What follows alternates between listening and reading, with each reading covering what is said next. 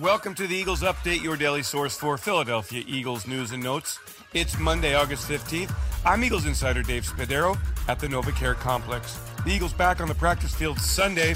It's an interesting week for the team as they fly to Cleveland on Wednesday for joint practices Thursday and Friday against the Browns. And then on Sunday at 1 o'clock, preseason game number 2 in Cleveland. Head coach Nick Sirianni talking on Sunday about Friday's performance against the Jets. He liked what he saw from the starters who dominated in the first quarter. After that, the reviews were mixed. I thought the starters did a great job out there, going and performing. The twos I thought did a nice job as well to end out the first half, and they did some, and they played a little bit into the third quarter. The threes, again, there was corrections that we have to make from all over the tape, right? And but some of the stuff with the threes that you look at and you're like, well, I saw that in practice a little bit. It's a great example of like you play how you practice.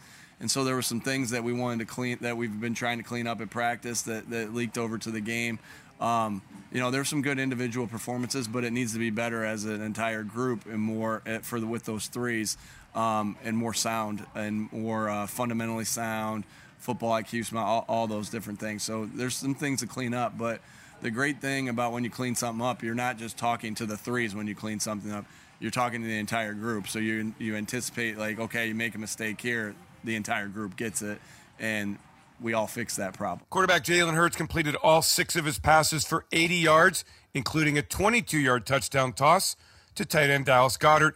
And Sirianni was pleased with not only the numbers, but the decision-making of Hurts, getting in and out of the pocket, throwing on the run, and sometimes just winning from inside the blocking scheme. Yeah, I thought he was great. He made plays in the pocket when he needed to make plays in the pocket, and when he needed to escape, he escaped. I think it's interesting.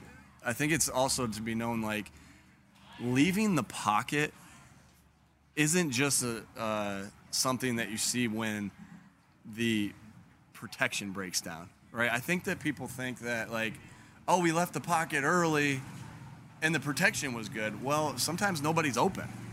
And sometimes the defense calls a good play, and it's not a good look at the coverage, and so, like, it's not as easy to say, like, well, no one, the protection broke down, so he left. That's because that's obvious. I think the thing that is not as obvious is, again, what I said, like, somebody slipped in a route, or somebody, or the defense played a good coverage, and there wasn't anybody open, and he's trying to create with a scramble, and so. I thought he did a great job of that. I thought he played a good football game, first drive, and we'll just look to build on that. I'm Eagles insider Dave Spadaro. Thanks for joining me for this Eagles Update.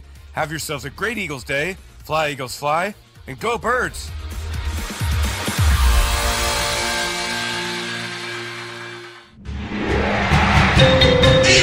Eagles Entertainment.